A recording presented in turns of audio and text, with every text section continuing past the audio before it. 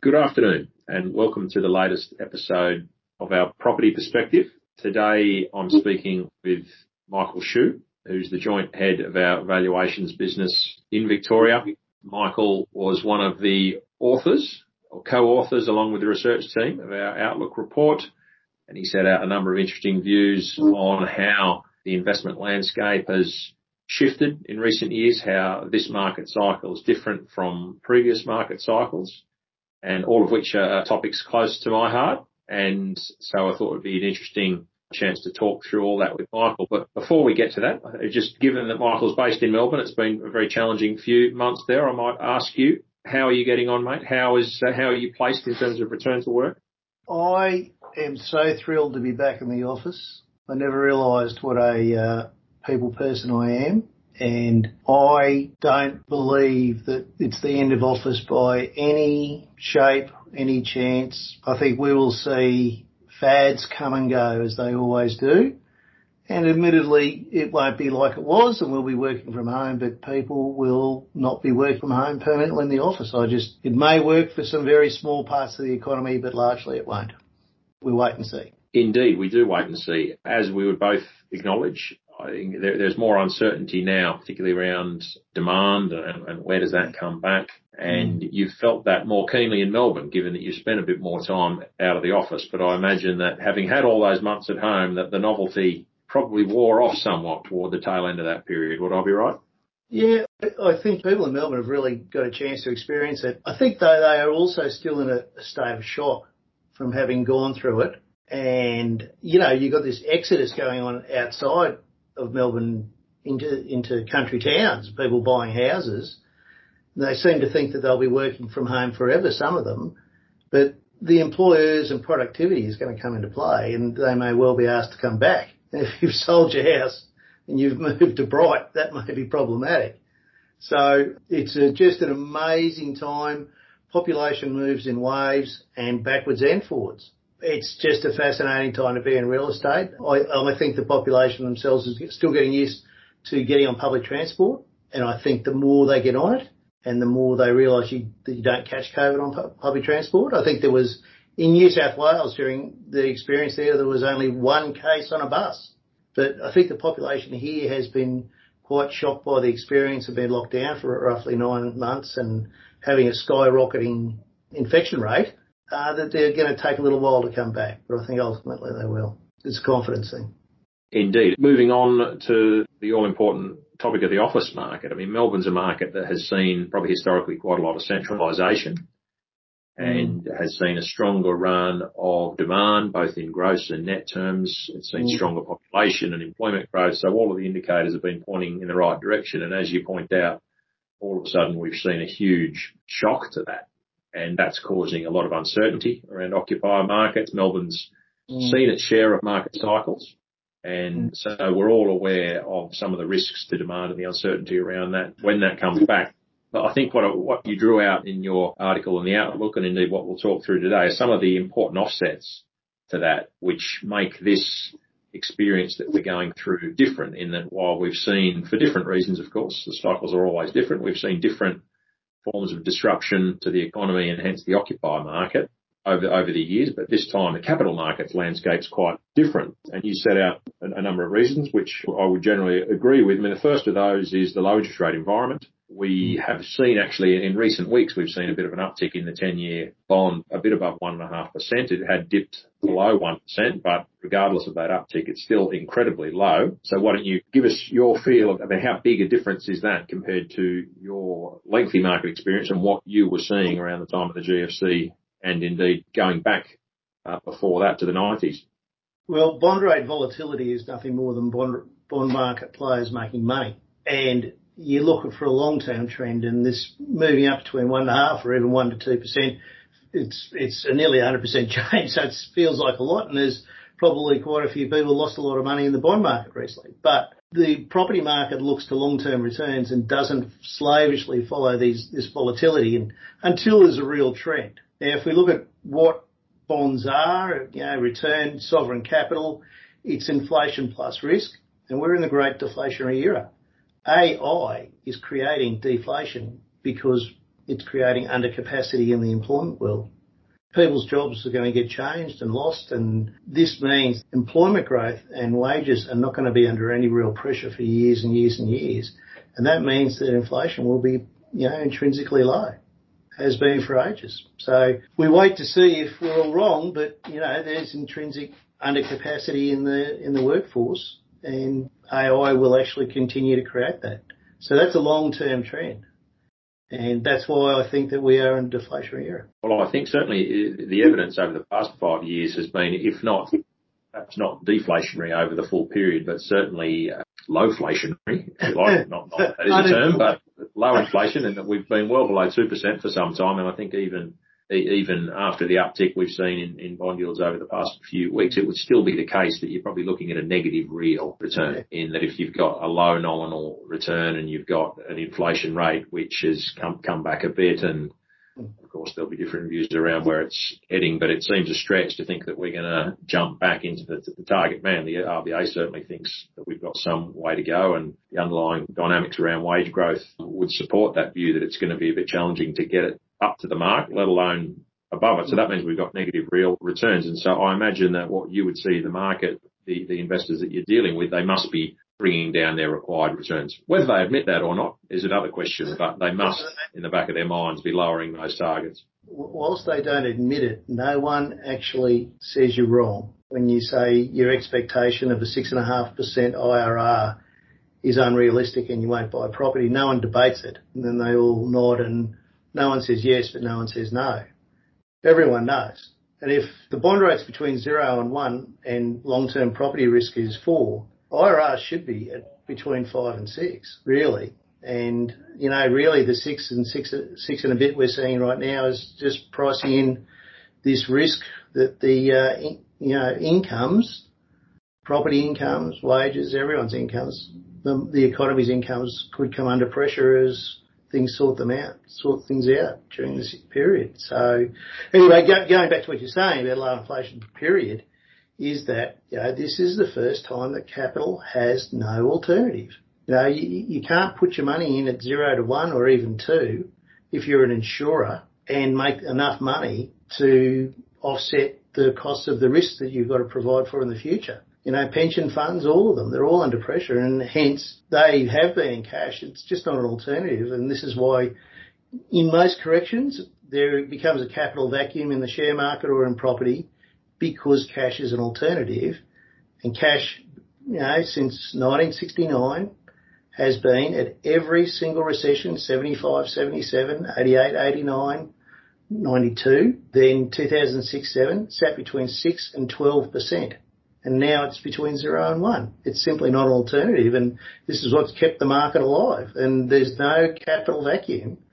And then you add in that, we'll talk about debt in a moment, but the population has taken their money out of cash and put it with non-bank lenders and all sorts of other investments instead of going to cash. And that's what this low interest rate market does. Creates capital. That's right. And you've touched there on, the dynamic from an equity investor. They're looking at alternative asset classes, and they're finding it difficult to find high income source of capital. And that's why real assets generally and real estate in particular has tended to take on a rising share of most multi-asset portfolios. You mentioned that we're going to come on to debt, because for an equity investor, what they can get in bond markets has implications as a comparator, if you like, for a debt investor, for leveraged into property. It has a more direct impact on the cost of capital. And of course, what we saw 10 years ago was a very different dynamic, where it was,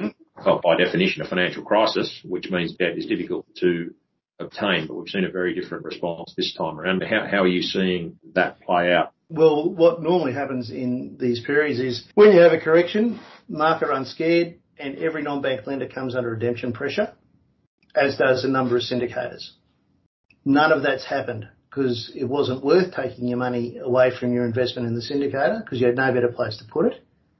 And in fact, the non-bank lenders are overrun with capital, both global mandate, because we are a global world now. It's so global, and we are so transparent and so attractive on that measure alone, that the non-bank lenders, there are now more non-bank lenders today probably by tenfold than there were a year ago. It has moved up that fast. And big, intelligent money like insurance is getting into it. And in fact, non-bank lenders are becoming cheaper and they're now becoming a competitor to the bank. So this is the first time we have had a correction where there is constant, foreseeable, available debt. You know, it might be priced a little differently, but you have a correction and you have distressed sales when you have no debt available.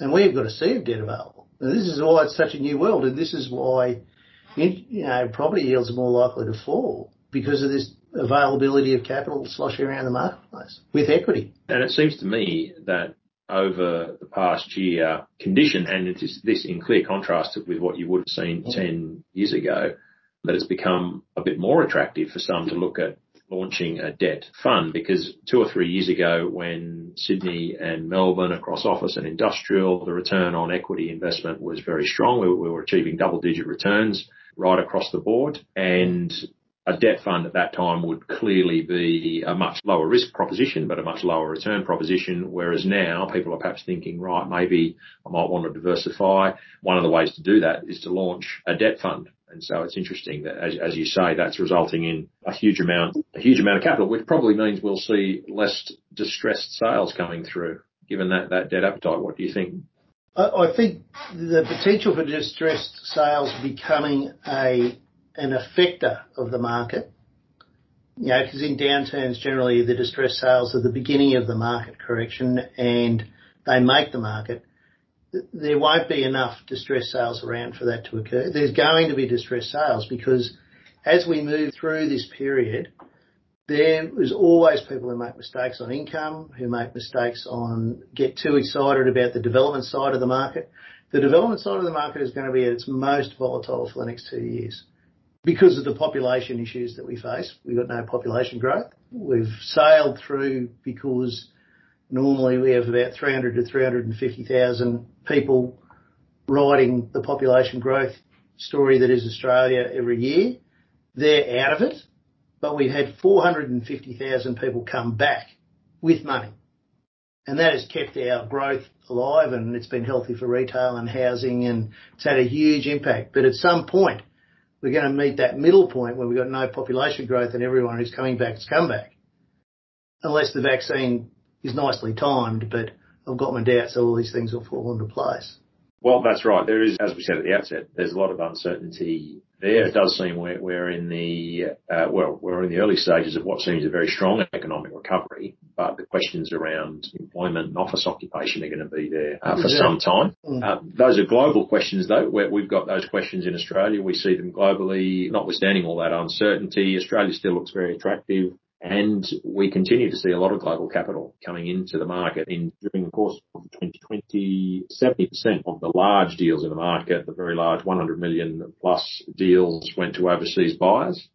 That's a record share. Some of our local institutions were a bit more cautious last year, having really been going toe-to-toe with the global players and in many cases taking a lot of those deals in recent years. But in 2020, they were a bit quieter. We saw a lot of global capital coming into the market from new sources as well. I know Melbourne saw that, but what did you notice that struck you during 2020 in terms of that weight of demand? Well, there is no question that the market has not everyone in the market, but enough players in the market believe that the future of the Melbourne CBD is quite sound because they've put their money down. You can't say that a collection of the amount of capital that's put in is all foolish. So there's been some very significant investments by, largely overseas money, making some huge bets in Melbourne at 5% yields. Admittedly, when you look through it, they have had whales which work through the next 2 years. So their income is protected for the next 2 years because they've got the tenant covenants are there and their government, they're not exposed. So there's probably investment yields for that sort of stock have definitely held up. And I suppose that was surprising in the context of how things were looking. And I suppose we're only here to read the market. We don't make it. And it's clear that there is sufficient capital that is a believer in this market in the long term. And I think they're just accepting short-term volatility for the next 2 or 3 years as part of the story, but they've got no better place to put the money. And it seems attractive in the long term. They're prepared to take the risk as well that maybe if their return, they go in at 5% and ultimately it's 4%, it's still a lot better than a whole lot of other alternatives. Yes, and I think that they, well, by definition, some of the big global players, they've got global portfolios and they'll have long-standing relationships with major tenants across all of the major global gateway